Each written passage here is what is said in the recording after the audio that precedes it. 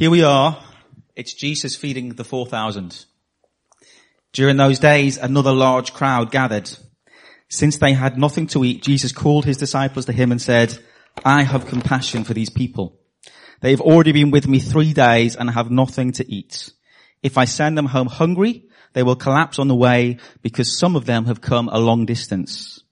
His disciples answered, but where in this remote place can anyone get enough bread to feed them? How many loaves do you have? Jesus asked. 7, they replied. He told the crowd to sit down on the ground. And when he had taken the 7 loaves and given thanks, he broke them. He gave them to his disciples to distribute to the people, and they did so. They had a few small fish as well. He gave thanks for them also, and he told the disciples to distribute them. The people ate and were satisfied.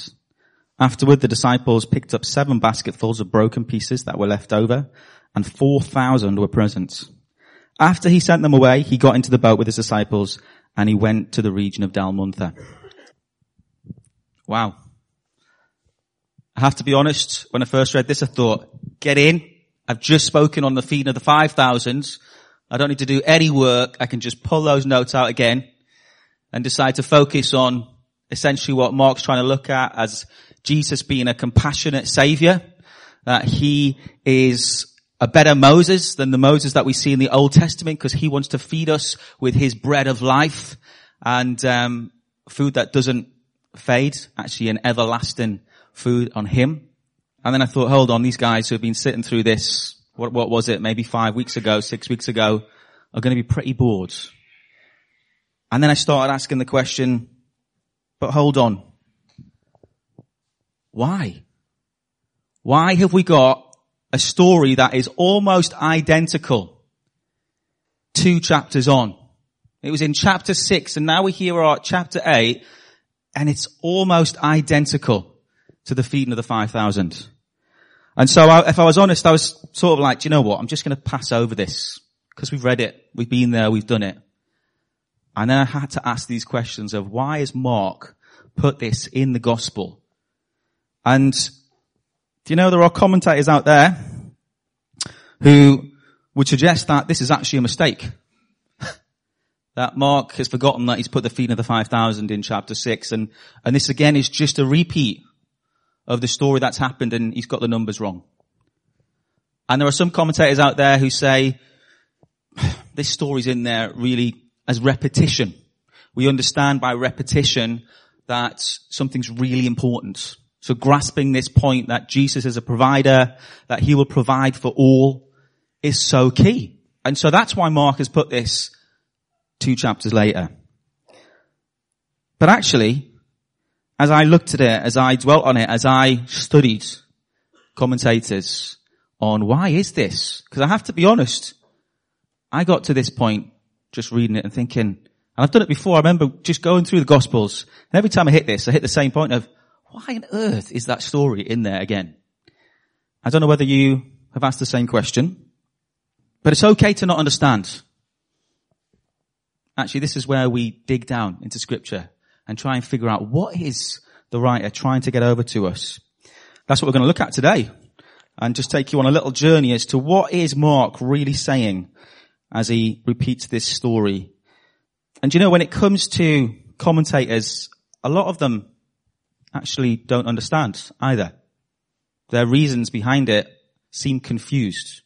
And so when we hit parts of the Bible that we get confused about or we don't understand, it's okay. But we don't stop and just move on. Like my temptation was to go, we've been here, let's just move on past it. There's something here that God wants to teach us. And so we're just going to find that out. And when we look at confusion, we find that actually it's not us that gets confused. It's not commentators of today. The disciples were a very confused bunch. And even in these stories, the key thing that Jesus pulls out as he says, as he talks to his guys, is we find out after the feeding of the 5,000, Jesus then rescues them, if you remember, on the boat on the Lake of Galilee. And they've just come out of this feeding of the 5,000. He says to them, they were completely amazed, for they had not understood about the loaves. Their hearts were hardened. That was what Jesus said. after the feeding of the 5,000 about his disciples. They hadn't understood about the loaves. Their hearts were hardened. And there's a sense that they haven't understood who he is, but actually they just haven't understood what Jesus is trying to tell them about this new kingdom as well. And there's something that Mark knows now that as he's writing this, that the disciples at this point in real time didn't understand. And Mark now obviously does. John Mark. But what's fascinating is when we're talking about misunderstanding, we have this event, this same identical event, 2 chapters later, almost identical situation happening. And again, Jesus says to them after the event, he says this, it's verse 17 in chapter 8. Aware of their discussion, Jesus asked them, why are you talking about having no bread?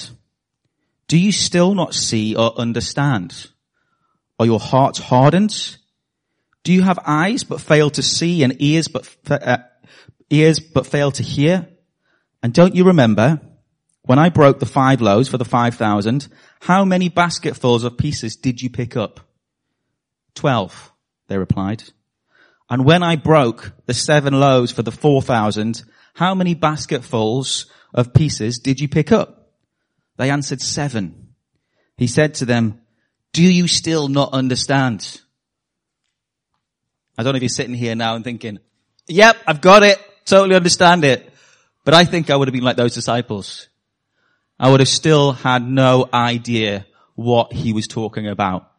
Do you know, we played a game with the youth recently. We have played with a life group, and I want to just spend 2 minutes playing this game because it sort of helps us to understand the points. So the youth, some of them here who have played it, might know how to play this game. And it's called the Bang Bang game. Okay? So you're all involved. And I have a gun in my hand and I'm going to shoot it.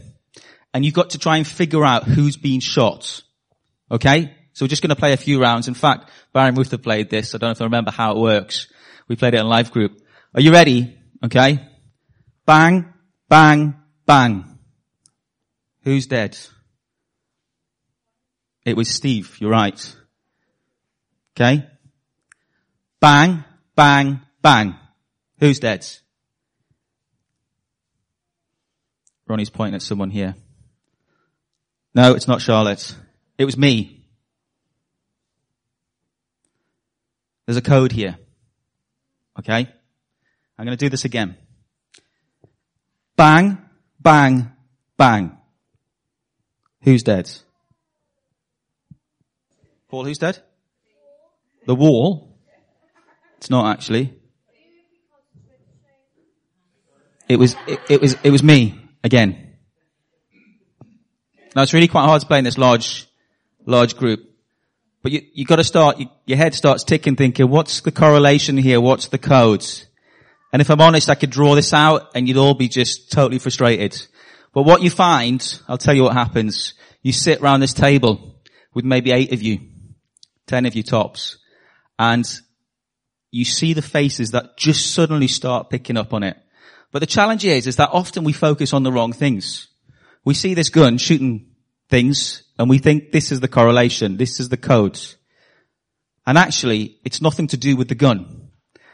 The whole point of this game is the first person to talk after the third bang is dead. And so you get people guessing. And so it changes every time as somebody guesses who's been shot. And it's the very person who spoke first afterwards. But in this game you realize nobody has a clue. And you see people who suddenly go, I've got it. And they're going, yeah, this person's died, and this person, yeah, you're right. And the other people going, still no idea. And you know, as I said, I think the problem is sometimes things are staring us right in the face, but we're focusing on the wrong things. We're lacking understanding as to what's really being said. Okay? I hope that game doesn't confuse it. That game's supposed to help us to understand that some things are complex. We focus on the wrong things. And you know, when we look at Mark as a writer, he gets quite a bad rep amongst a lot of scholars. A lot of people think Mark was a very simple writer, and didn't really think much about the structure of his gospel. In fact, a lot of people think he copied off Matthew a lot of his stuff. In fact, now people say his was actually possibly the first gospel. But I want to suggest that actually Mark is very intent. He's very structured in what he's writing and why he's writing and where he's writing it. He isn't lazy in just putting down another story that he thinks I'll fill the gospel with this story again. And actually, he's very intentional. This story here of the feeding of the 4,000 is very, very intentional. But we only realize it when we start to understand what some of those clues are to understanding what is Mark trying to say to us. And I think we actually get a lot of that answer sandwiched in between these two chapters. And there's a story, Amanda went through chapter 7. There's a story in chapter 7 about the Syrophoenician woman. And I want us to just quickly look at that to try and understand exactly why Mark has structured it the way he has. Okay? So, this is Mark 7, chapter 24. It says, Jesus honors a Syrophoenician woman's faith. Jesus left that place and went to the vicinity of Tyre. He entered a house and he did not want anyone to know it, yet he could not keep his presence secret.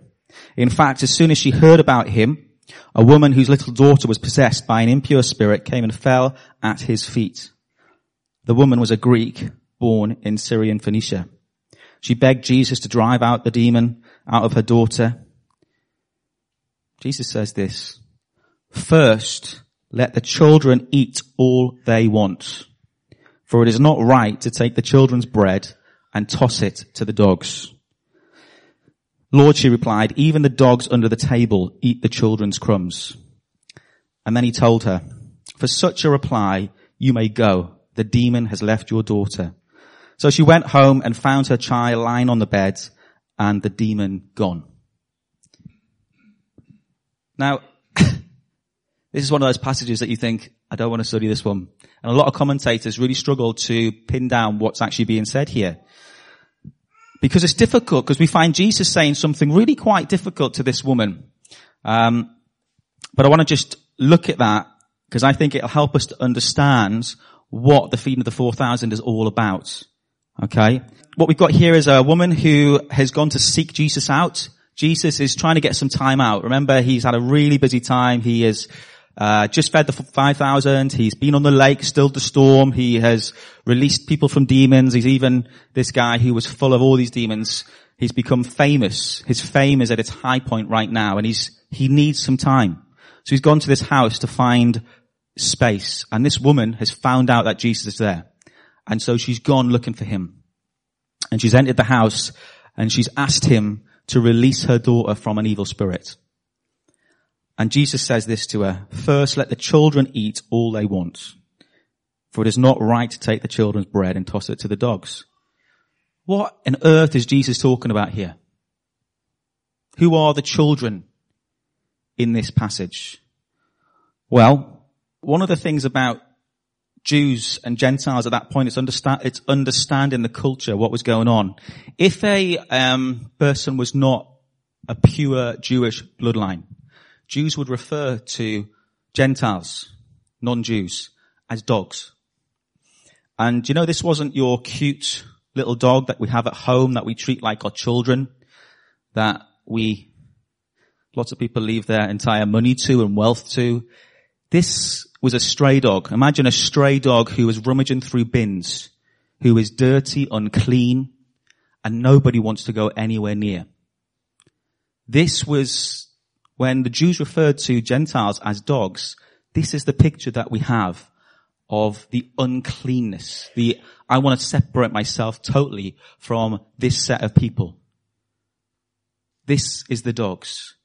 And so, when Jesus is talking about that tossing this bread to the dogs, he's talking about the Gentiles.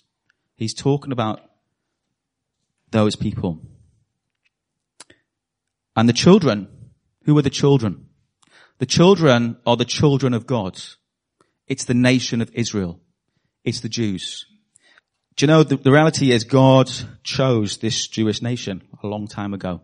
Not because of anything they had done. He chose them to be his people.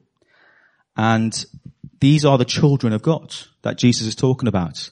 So he's saying, I've come Firstly, to feed the children, to feed the nation of Israel. I've come to bring them life. And I need to feed them before I feed the dogs. And you know, this is actually a constant theme through Scripture. This idea that the Jews come first and then the Gentiles. It's not something that Jesus is just saying here that is very unusual, that we think, whoa, hold on. This was a biblical principle. In fact, we see it throughout the New Testament. We see Paul, the Apostle Paul, going through the New Testament. He says in Romans 1:16, "For I am not ashamed of the gospel, because it is the power of God that brings salvation to everyone who believes, first to the Jew, then to the Gentile." And when we see Paul out on mission in the New Testament, every place that he goes to, the first place he goes to is the synagogue.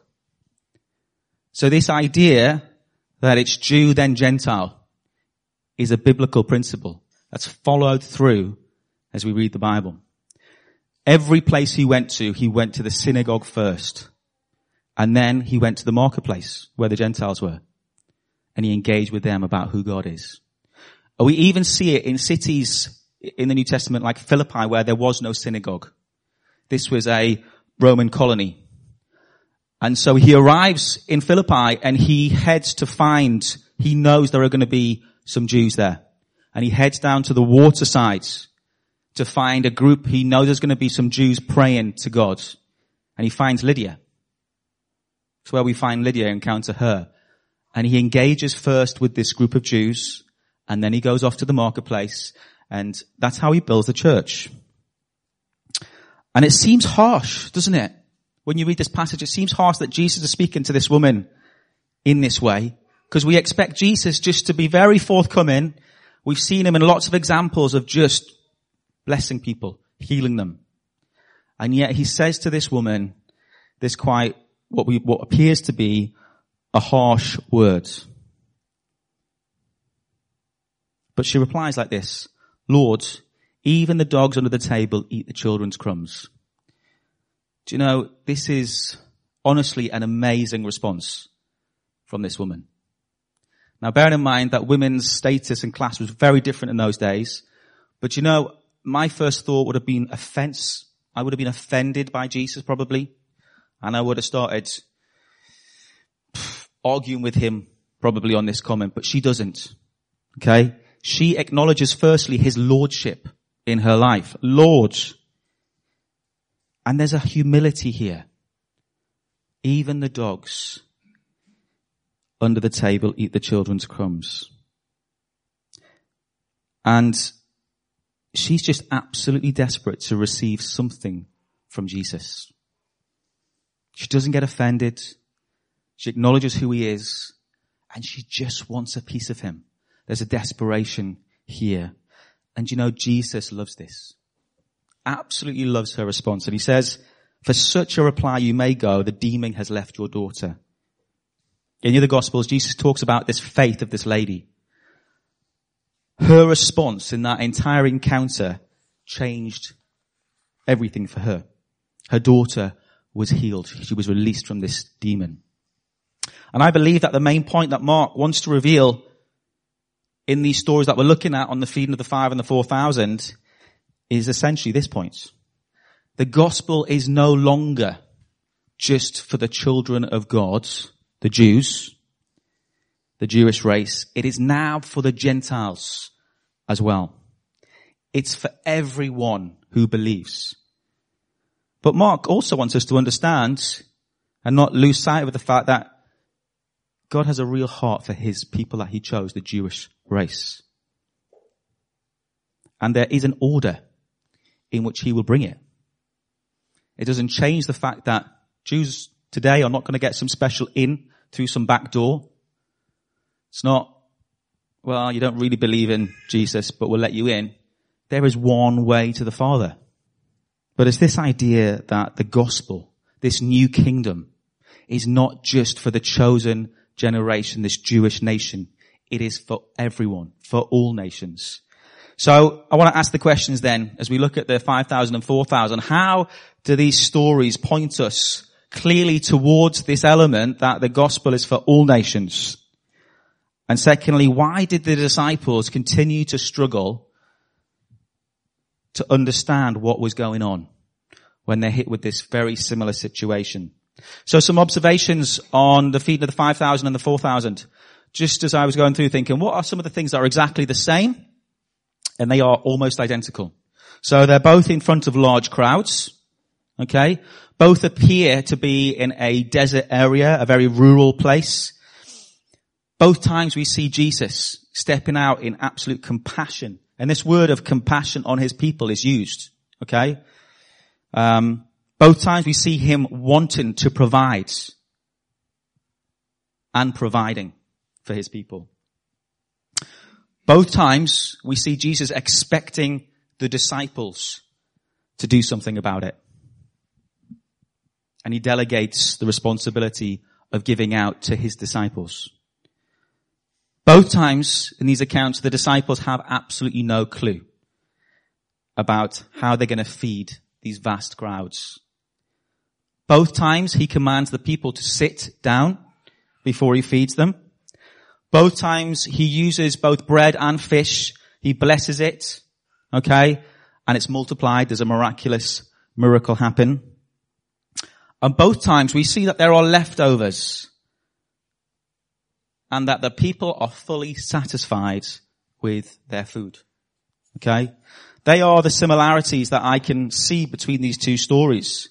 So what are the differences? And it's helpful to understand the differences because that will help direct us and point us towards what Mark is trying to say.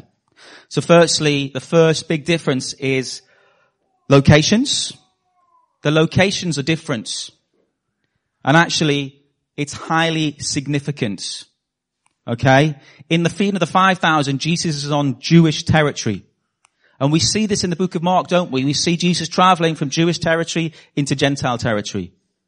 And it's really important that we understand this significance. And in the feeding of the 4,000, he's in the Decapolis. He's in Gentile territory. The audience sitting down is a Gentile audience, not a Jewish audience. Other differences in the first account, the Jewish audience, they're there for a day and they go back to their homes. In the Gentile, they're there for 3 days. Because it says they've traveled a long way to get there. In the feeding of the 5,000, we see there's 5 loaves and 2 fish. And there's 7 loaves and a couple of fish, 2 fish in Decapolis. And then the final big difference is there was 12 baskets of bread left over in the feeding of the 5,000 amongst the Jewish crowds. And there were 7 large baskets left over in the feeding of the 4,000. And I want to suggest really there's 2 points here that I want to look at as to why Mark is directing us again in understanding that the gospel is for the Gentiles, it's for all, it's for everyone. And simply, as we look at location, again, this order that we talked about, Jew first and Gentile, Mark's very deliberate. The feeding of the 5,000 has come first because he has fed the Jews first. The feeding of the 4,000 is next because it's Jew, then Gentile. And so the location and the order is really important to understanding why Mark has put them where he has in this gospel. And that's highly significant. And this second point is really important as well. We've got baskets. I think this is the next big thing that points us towards Jesus' heart for us to understand that the gospel is now no longer just for the Jewish nation. In the feeding of the 5,000, we have 12 baskets that are left over. And I don't know if you've read the book, what's it called? Code Breakers or something of the Bible. Now, I'm not into this Code Breakers thing. I think the Bible should be fairly clear. Okay? There isn't some hidden code that's in there. It should be very clear in what we understand. And that doesn't mean we always understand because culturally we're very far removed. But it does mean there isn't every 50 letters there's another letter that we take up and there's another meaning inside the Bible. But what we're talking about here is there's 2 different words used for baskets in the accounts here, in Mark's account. So the first one is kaphinos, which is the 12 baskets. Okay? And this is actually just a normal size basket. And in the second account, we have spurious. They're the Greek terms. And the spurious basket is a large basket, stronger and larger than the 12 that were used. Okay? And there's something here that I think Jesus deliberately wanted to teach the disciples regarding this point. And I think it doesn't take a genius to try and figure out what the number 12, when we're talking about the Jewish nation, is significant about. We understand that there are 12 tribes. Okay? This was the people group. And so when there's 12 baskets that are full at the end, Jesus is essentially saying, this is the Jewish nation. I haven't come like Moses just to give you manna that is gone. I will feed you until you are fully satisfied. And when I feed you, it will never end. And it is for the whole of the Jewish nation, the whole 12 tribes, that whole people group, I will feed. And so when we have 12 baskets left over, that's the significance of this number 12. But Mark doesn't spell out the significance of this number 7 for us in this account. But I want to suggest to you it has massive significant meaning concerning foreigners and Gentiles. And if we go back, the Jewish immediate thought when we're looking at the feeding of the 4,000 and the 5,000 was this. This is mimicking the miracle back in the desert with Moses. Okay? That's why they're in desert land. I went through this all last time with feeding of the 5,000. That's why they're in a place where they're like, hold on, where do we get any bread from here? They're in the middle of nowhere, just like the nation of Israel was back in the desert. They were in the middle of nowhere. They required a miracle of God to provide for them. And so automatically their minds would have gone back to this point. And back at that point, they were going through this desert land to get to the promised land. Okay? And as God sent them to investigate the promised land, he says this in Deuteronomy 7. When the Lord your God brings you into the land you are entering to possess and drives out before you many nations, the Hittites, the Girgashites, the Amorites, the Canaanites, the Perizzites, the Hivites, and the Jebusites, 7 nations larger and stronger than you. 7 nations larger and stronger than you. Is the penny starting to drop? These 7 baskets are supposed to represent these 7 Gentile nations that are larger and stronger than the Jewish nation. And what God is saying is, he now wants to embrace. It's not about destroying. He wants to embrace and welcome into God's kingdom through the Messiah. He wants to provide for these Gentile nations. They now are cared for and loved for, and they get a share in this bread of life. These Gentile nations, they get to eat from the crumbs from under the table.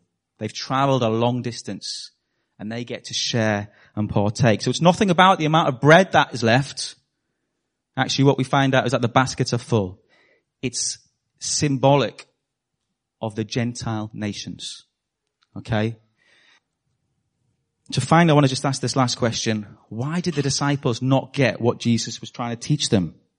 Why was their response, but where in this remote place can we get enough bread to feed them? They've just witnessed an identical miracle, but still seem absolutely thoroughly unprepared for what lies ahead. And I think firstly, it comes down to faith. And we have to be careful because I know there's this temptation to look at the disciples and go, what a bunch of numpties. Surely they've just seen this. Surely they know Jesus is going to provide. But actually, if we look at our own lives, we see that even in this church alone, God has done amazing miracles amongst us, hasn't he? He's healed many. Cancers, all sorts of things going on. And yet, whenever we hit that point where we appear to be faced with the impossible, I don't know if it's just me, we still come to that question of, can God do this? can he come through? Is he going to come through on this? And I think the disciples, probably there was some of that in this response of, yeah, we've just seen it, but I don't know how God's going to do it this time. Can he really do it? That's the idea of the impossible. And it seems to shock us every time, and it shouldn't, but it does. Okay? But actually, the other thing that I think is going on here is something so deep-rooted that I've already touched on. And it's their culture. Their culture has been one that has believed something about themselves, that they are special. It believes that the God of Israel is their God and their God alone. In fact, it's been their very identity. Okay? As they've gone to war, they have been the people of God. God has fought for them. He has defeated their enemies. And so as they're sitting here in the feeding of the 4,000 to think that God would ever be somebody else's God, that he would ever provide for them, defend them, is a massively difficult concept to understand. He's their God. And actually, this very culture, which is brilliant, they understand their identity, is putting up barriers. It's caused a barrier to stop the gospel, to stop the power of God moving at work amongst other people groups. And you know, we see this again throughout the whole of the New Testament, that the very disciples, Peter, struggled with this point. Even after the resurrection, they still had not fully understood this point. They're still wrestling with it all the time. They believed that people who were Gentiles had to become Jews. They had to get circumcised if they really wanted to receive from the Messiah. They still believed that they were unclean. So you get in Acts 10, you get this strong encounter that Peter has with God as he lowers this blanket with unclean animals on it. And God sends Cornelius to Peter. And Peter goes to Cornelius' house, who is a Gentile. And the Spirit of God comes on them. So you got all the way up to Acts 10, where the disciples still think the Gentile nation is unclean. Needs to become like them to even get a little crumb from under the table. And even after this encounter that Peter has in Acts 10, you've got the Council of Jerusalem in Acts 15. And the disciples are still arguing over whether or not Gentiles deserve, whether they are able to receive Jesus. And they're discussing the merits of it. And in fact, we see it in the letters, many of the letters coming through, as Paul writes to the churches, and we realize that actually there's a deep-rooted cultural barrier that stops them from believing that God's power, his gospel, is for the Gentiles. It's a recurring issue that God has to keep speaking about to them.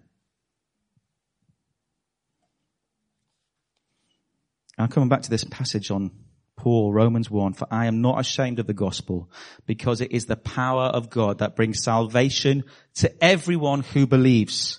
First to the Jew, then to the Gentile. And I want to end by asking this question. Who might we, just like the disciples, exclude from the gospel? Where has our culture put up walls or barriers to the gospel?